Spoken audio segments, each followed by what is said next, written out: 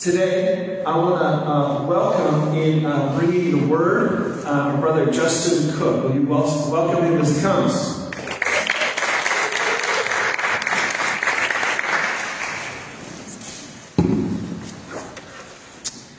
All right, thank you. It's an honor to get to speak with you today. And a few weeks ago, Chris shared, and he joked that he was the four-string quarterback. So I thought today I would come and I'd actually dress like a quarterback. And no, it's not my cheat sheet, but you'll find out what it is later. So to start off, I'd like to start with a brief little exercise. And I want you to imagine that you know that you're going to be stranded on a desert island. And you can only take one thing with you. But you're going to be there for several years anyways. No radios or anything to call for help. No cheating, but think, what's the one thing that you would bring with you? Any great volunteers who want to share what they would bring? I'd bring Ben. Make some companionship, Daniel. A knife, all right? Erica? Duct tape is valuable in any situation. Now, if you're like me, you probably at least thought, maybe I should bring a Bible. Like, I know that's the church answer, right? That I should probably have a Bible, but a water purifier or fire starter seems a lot more practical in that situation. And you know, this happens in our daily lives as well. We know the verses. We know we should be like the psalmist and say, oh, how I love your law, and meditate on it all day long. But if we're honest with ourselves, we don't always feel that way. And our actions reveal that we don't always feel that way as well. So my goal in this sermon is to stir our devotion to the Word of God, that we would treasure it for its goodness, its trustworthiness, its righteousness, and its value in our lives, and we'd be motivated to seek God's will through His Word. So with that goal in mind, if you could please pray with me. Heavenly Father, we thank you for the opportunity to gather here today to worship you and to learn about you through your Word. We ask that you would reveal yourself to us through the work of the Holy Spirit. Give us eyes to see what you would have us see, and give us ears to hear what you would have us hear, and remove any obstacle that would prevent us from seeing your goodness in your word and submitting to your will. In Jesus' name, amen. Amen. So as most of you know, I'm a teacher, and one of the first things you learn in becoming a teacher is you should share your objective or the purpose of your lesson with your class. So with that in mind, I'm going to share, this is where we're going today, is that my goal is that we would understand that God has spoken and continues to speak through the Bible in a way that is clear, necessary, sufficient, and authoritative.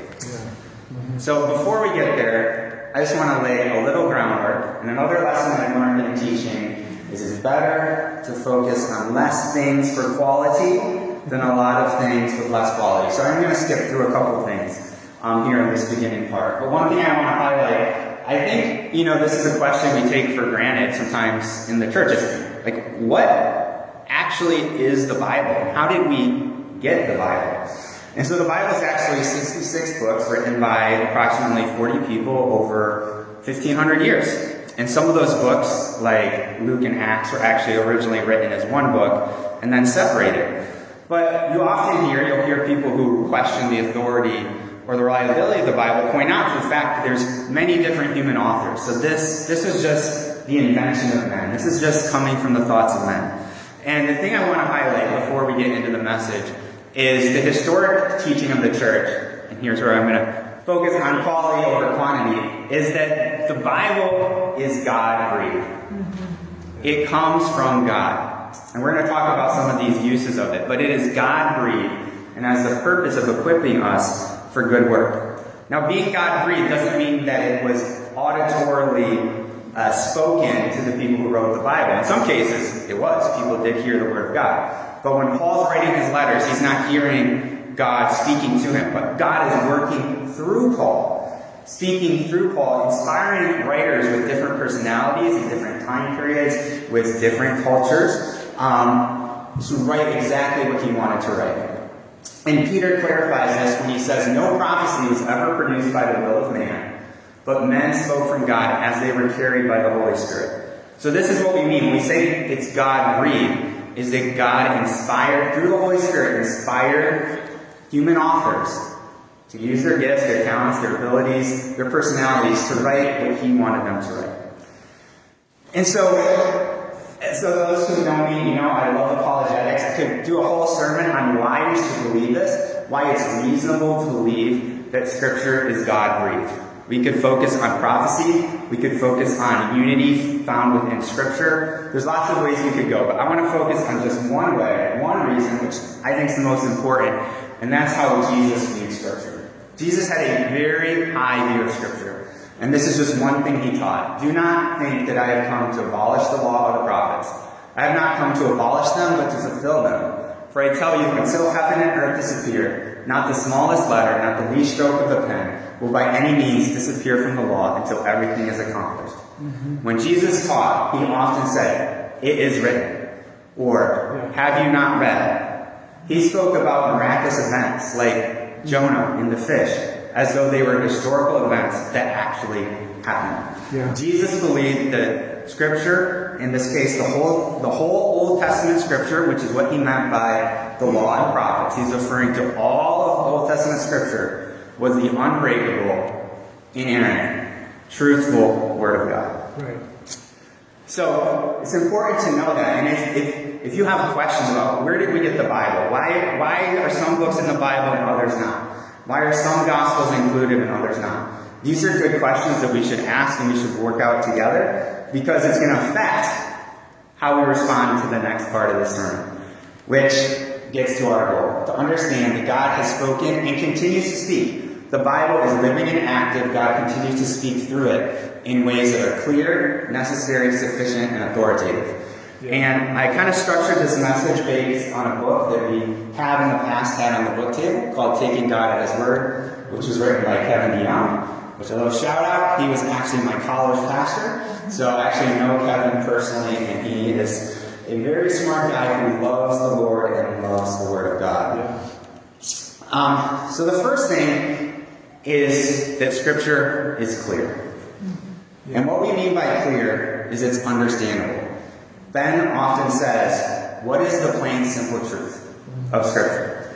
Now, this doesn't mean that there aren't things in Scripture that are hard to understand. In fact, Peter, referring to Paul's letters, calls them hard to understand. There are theological things we disagree on about the nature of salvation, infant baptism versus believer baptism. We could go on and on. There are things that are not as clear as we would like. But the main points of Scripture, who God is, what we need to do to be saved, and what He desires from us are clear in plain, simple truths. And if we only follow just the plain, simple truths of Scripture, I think we see a lot of benefit in our life and in the world. Amen. So, as the people of Israel were getting ready to enter the Promised Land, Moses reminded them of the covenant they made with God to follow His commands. And this is what he told them. He said, "Now, what I am commanding you today is not too difficult for you or beyond your reach. It is not up in heaven, so that you have to ask, who will ascend into heaven to get it and proclaim it to us so we may obey it? Nor is it beyond the sea, so that you have to ask, who will cross the sea to get to it and proclaim it to us so that we may obey it? No, the word is very near you. It is in your mouth, it is in your heart, so that you may obey it." And the point here was clear. Now we know the Israelites would not keep their covenant with God, but it was not because the commands were unclear. It was because their hearts were hard, and because they preferred their sin and idolatry. And the same can be true for us. In many ways, what God wants from us is clear. And the good news also is who God is also clear. And that's one of the reasons for this.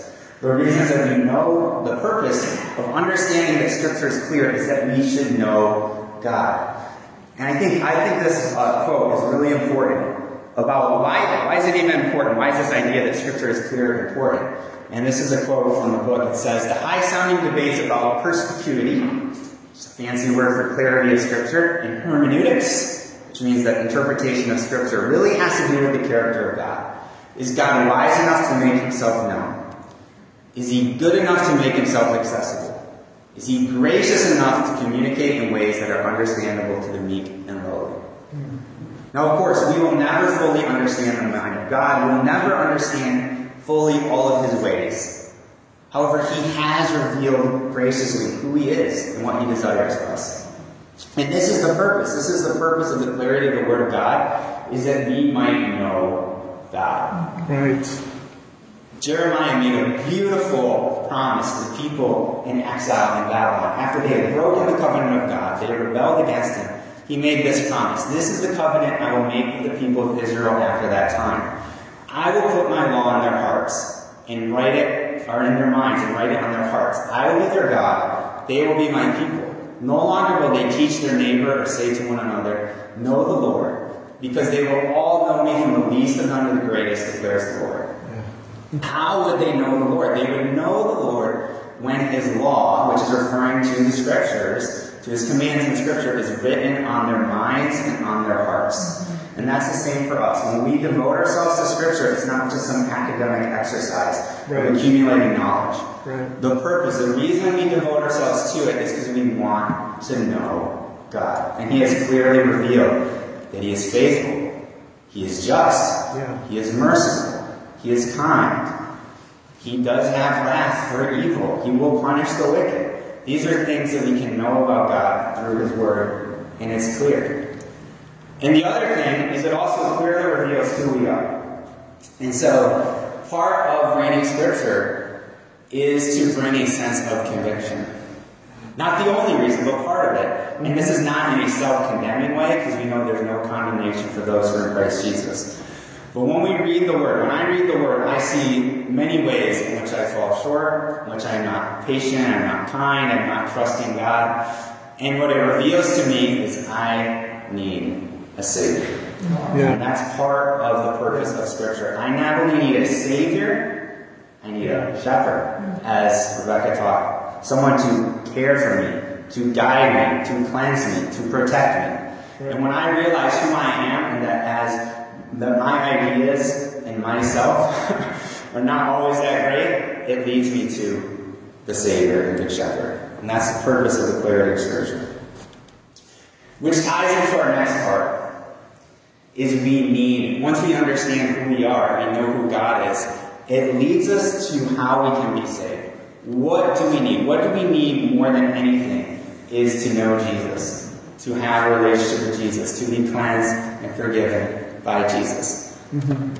And I think it's important just to explain a couple of theological terms here of general revelation versus special revelation. The Scripture clearly teaches that God has revealed himself through creation in a way that everybody should know that there is a God who is powerful and wise. And this is what Paul explains in Romans. He says, the wrath of God is being revealed from heaven against all the godlessness and wickedness of people, who suppress the truth by their wickedness, since what may be known about God is plain to them, because God has made it plain to them. For since the creation of the world, God's invisible qualities, his eternal power and divine nature, have been clearly seen, being understood from what has been made, so that people are without excuse.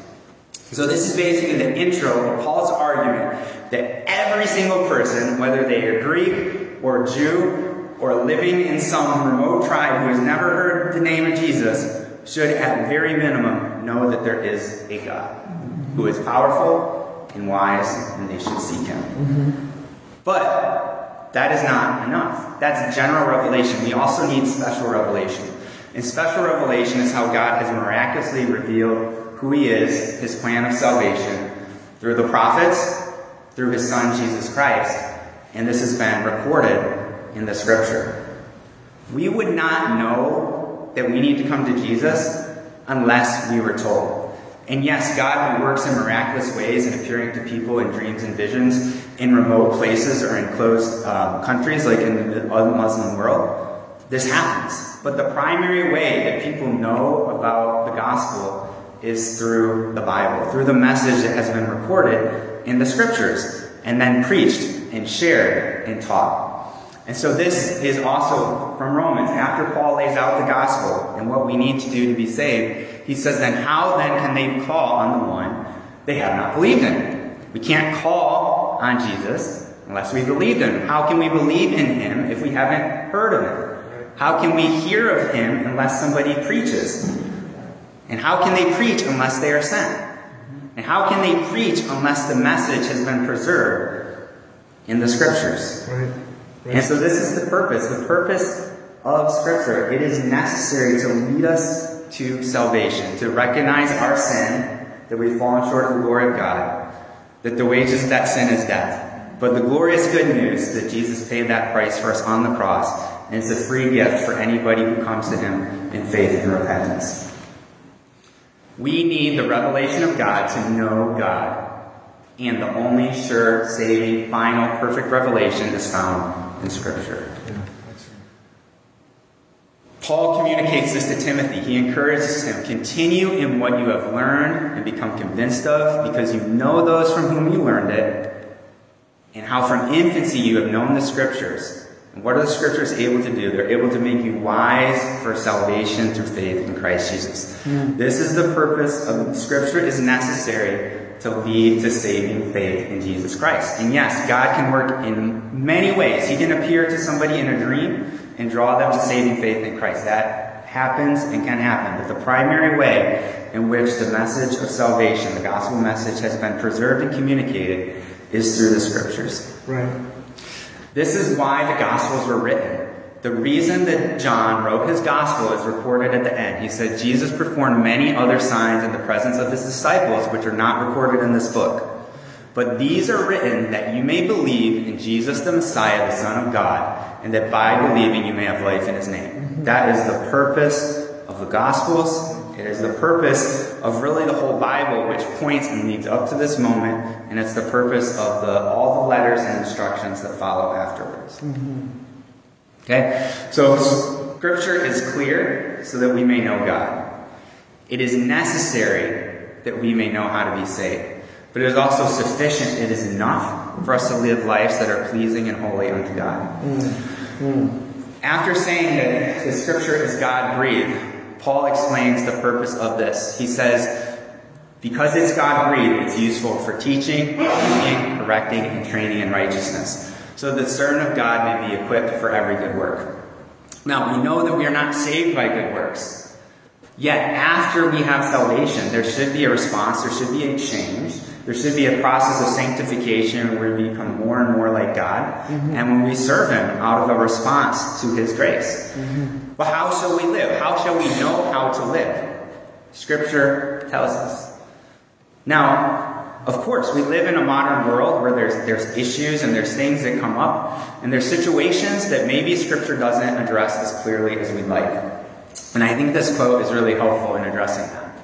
It says, to affirm the sufficiency of Scripture is not to suggest that the Bible tells us everything we want to know about everything. But it does tell us everything we need to know about what matters most. Namely, who God is, what we must do to be saved, and how we should live. Scripture does not give exhaustive information on every subject, but on every subject on which it touches, it only says what is true. So, Scripture is enough for us to live godly, holy lives that are pleasing to him. And the purpose of recognizing that God's Word is enough, is sufficient, is one, guidance and direction.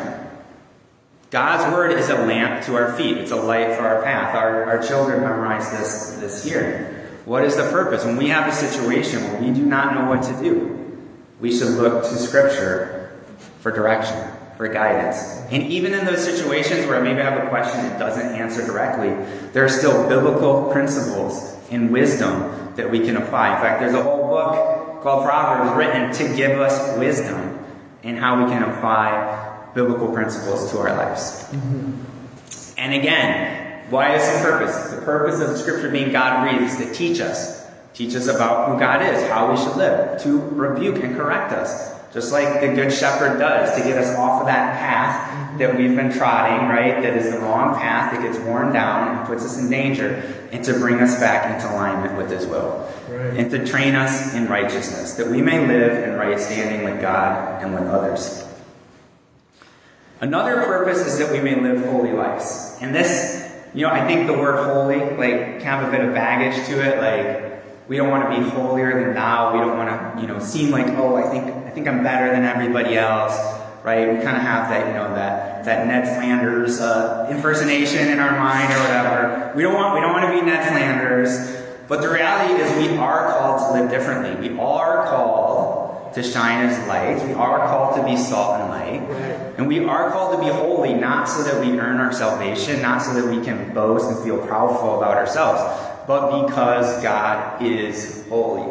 And that's what Peter says. He says, don't live as you used to in ignorance before you knew the scriptures, before you knew the word of God, before you knew the gospel, but live holy now, holy and set apart for God, because he is holy. God is holy.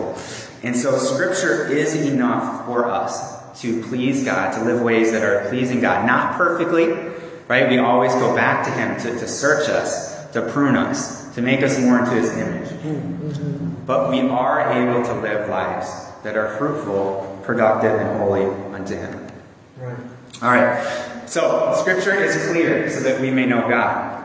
It is necessary to know how we may be saved. It is sufficient to help us to live holy, pleasing lives unto him.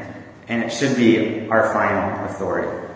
Now, a few weeks ago, Chris talked about our King Jesus and how he is our ultimate authority. And I think he had a really insightful comment that our culture is very biased against authority. America and the West highly values individuality, expresses individuality, and being true to yourself.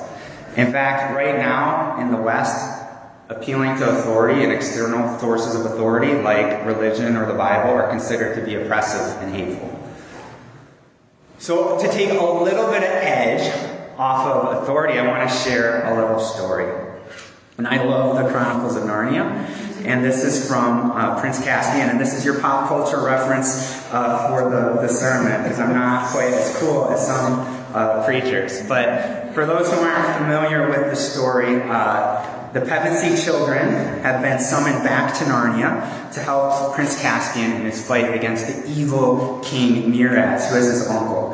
And after they've been summoned, they kind of lose their way because Lucy had seen Aslan and knew that she needed to follow him, but the others didn't want to. So they went the wrong way, they almost got killed, they got lost, and that night Aslan appears to Lucy, and this is what happens. Lucy, he said, we must not lie here for long. You have work at hand, and much time has been lost today. Yes, wasn't it a shame, said Lucy. I saw you all right. They wouldn't believe me. They're also... Then somewhere from deep inside Aslan's body there came the suggestion of a growl. I'm sorry, said Lucy. You mean it was... I couldn't have left the others and come to you alone. How could I? Oh, don't look at me like that. Oh, well, I suppose I could. Yes, I wouldn't have been alone. You would have been with me. But what would have been the good? Aslan said nothing. You mean, said Lucy rather faintly, that it would have turned out all right somehow? But how? Please, Aslan, am I not to know? To know what would have happened, child, said Aslan. No, nobody has ever told that. Oh, dear, said Lucy. But anyone can find out what will happen, said Aslan. If you go back to the others now and wake them up and tell them that you have seen me again and that you all must follow me at once, what will happen? There's only one way to find out. Do you mean that's what you want me to do? Gasped Lucy. Yes, little one, said Aslan. Will the others see you too? Asked Lucy. Certainly not at first, said Aslan. Later on, it depends. But they won't believe me, said Lucy. It doesn't matter, said Aslan. So in that moment, Lucy had to decide who would have the place of final authority in her decision. Would it be her feelings and her fears? Or would it be the words and thoughts of her siblings? Or would it be Aslan's word? And this is what it means to give authority to God in our lives, to give authority to Jesus, and give authority to the Word. It means this has the final say. And even if it means leaving others, even if it means others will reject me, if others will think I'm hateful and bigoted, if others will not understand why I'm doing this, even people within the church, I will follow Jesus, and I will follow what he says, even in some cases unto death. And I think when it comes to authority, one thing we have to recognize is you cannot get away from giving authority to something. We all give authority. In any decision we make, something has the final say. Whether it's our personal preferences, our desires, culture, peer pressure, our work expectations, cultural expectations, other religious traditions, something has the final say. Now today I chose to wear this and I had the final say. And that was fine. There's a lot of areas in freedom where God gives us the final say. But there's other areas where we have to say, I will follow you no matter what in this. And I will follow the Good Shepherd because he knows what is good for me. And I trust his commands. He knows the poisonous plants. He knows the areas where we're going to get turned upside down. I'm going to have authority to God. Authority to what he's communicated in his word. And so the reason we can do this is because the word of God does not come from human minds. It's not human word, but it is the word of God. And this is what Paul teaches. We thank God continually when you receive the word of God, which you heard from us, because you accepted it not as human word, but as what it actually is, the word of God. And is a deed and at work in those who believe.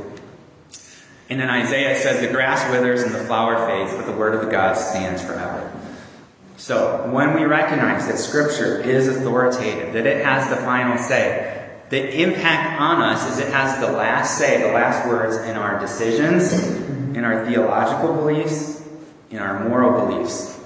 And so the people of Israel, before they entered the promised land, this is what Joshua told them. He said, this book of the law shall not depart from your mouth, but you shall meditate it on it day and night, so that you may be careful to do according to all that is written in it, for then you will make your way prosperous, and then you will have success.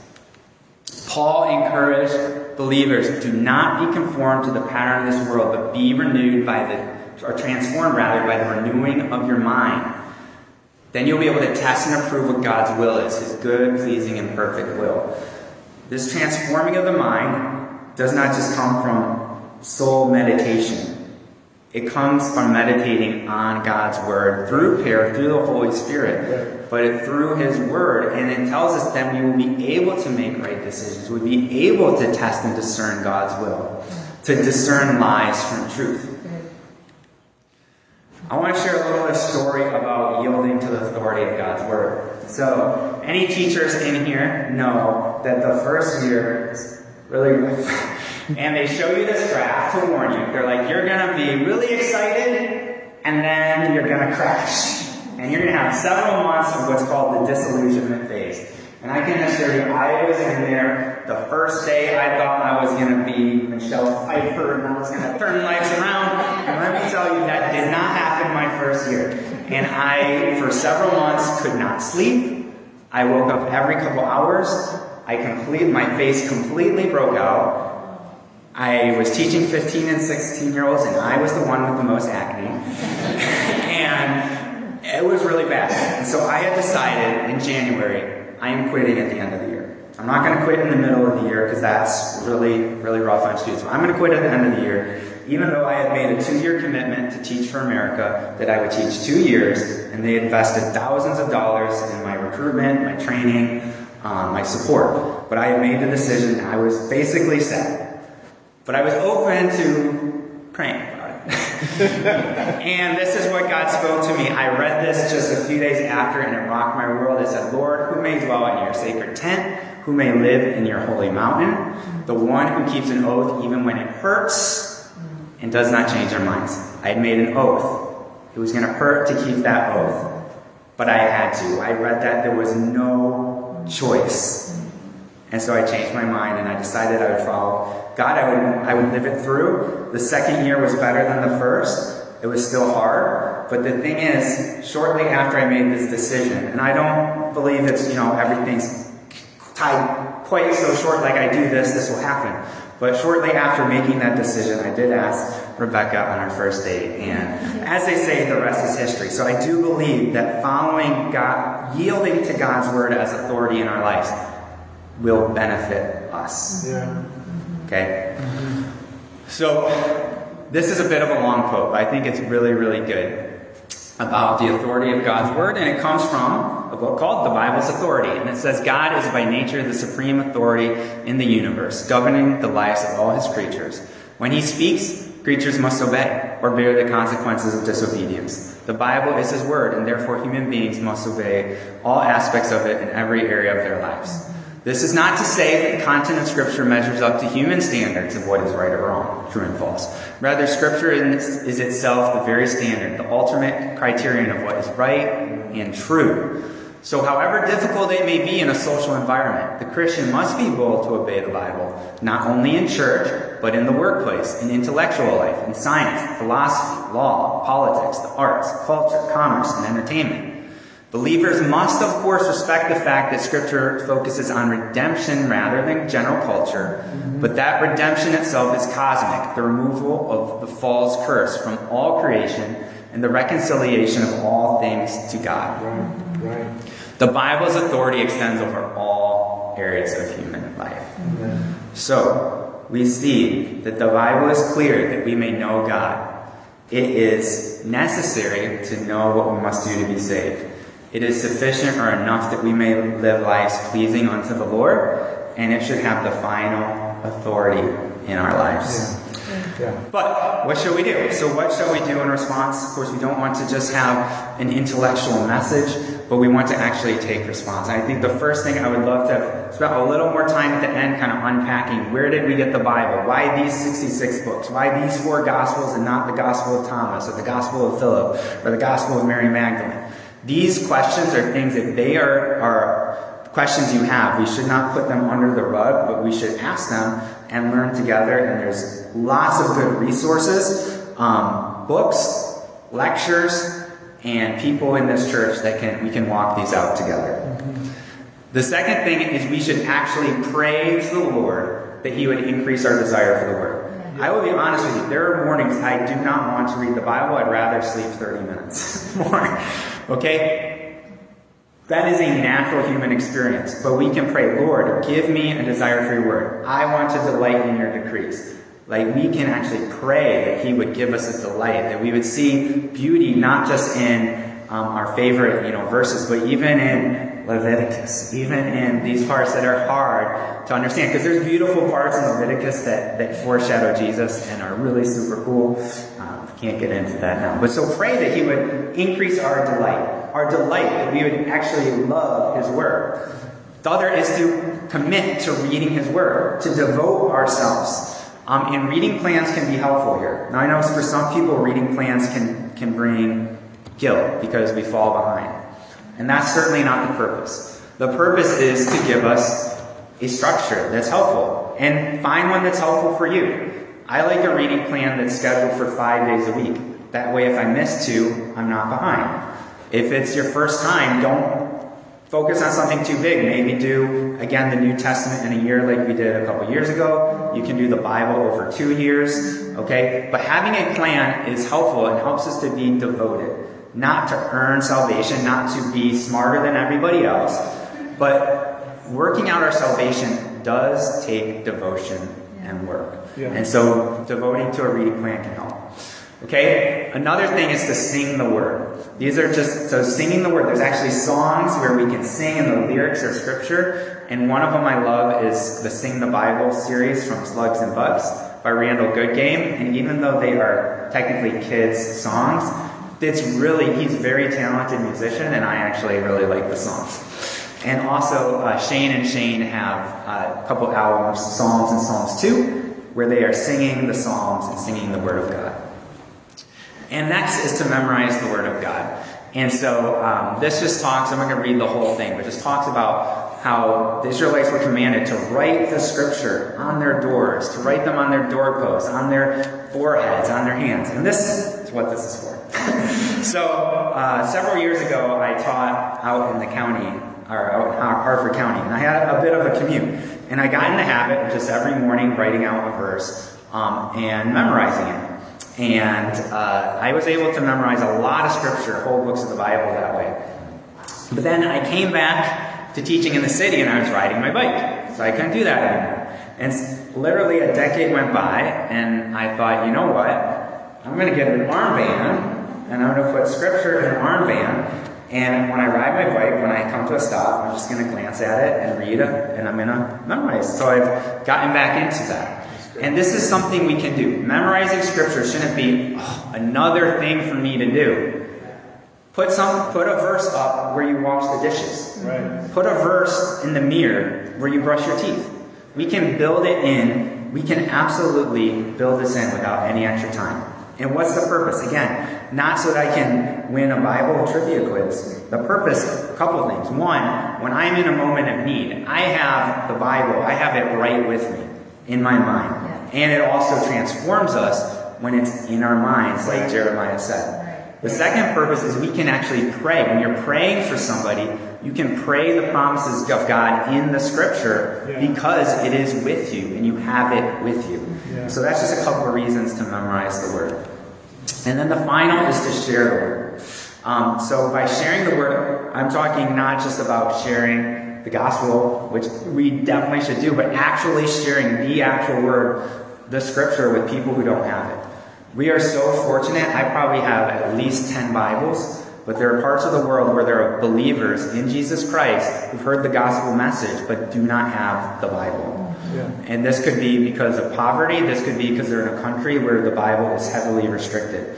And there's ministries where you can, for a very low fee, support the Bible being distributed. This is just one organization I like called Asia Harvest. But for only $3, you can support the Bible being printed and then distributed to churches in an Asian country where the gospel is moving forth. And so I can't think of a better investment in the kingdom of God than investing in his word for others. Because we know in Isaiah it tells us God will accomplish through his word what he desires. And there are stories of huge revivals starting out in China just because one person got a Bible. And it sparked them, and then it spread to their village, and it spread to their province. And so we can invest in the kingdom of God in this way. So just allow me to shortly end in prayer and then pass it back to them. Father, we thank you so much for your word, that it is clear that we may know you, that you have graciously revealed yourself to us.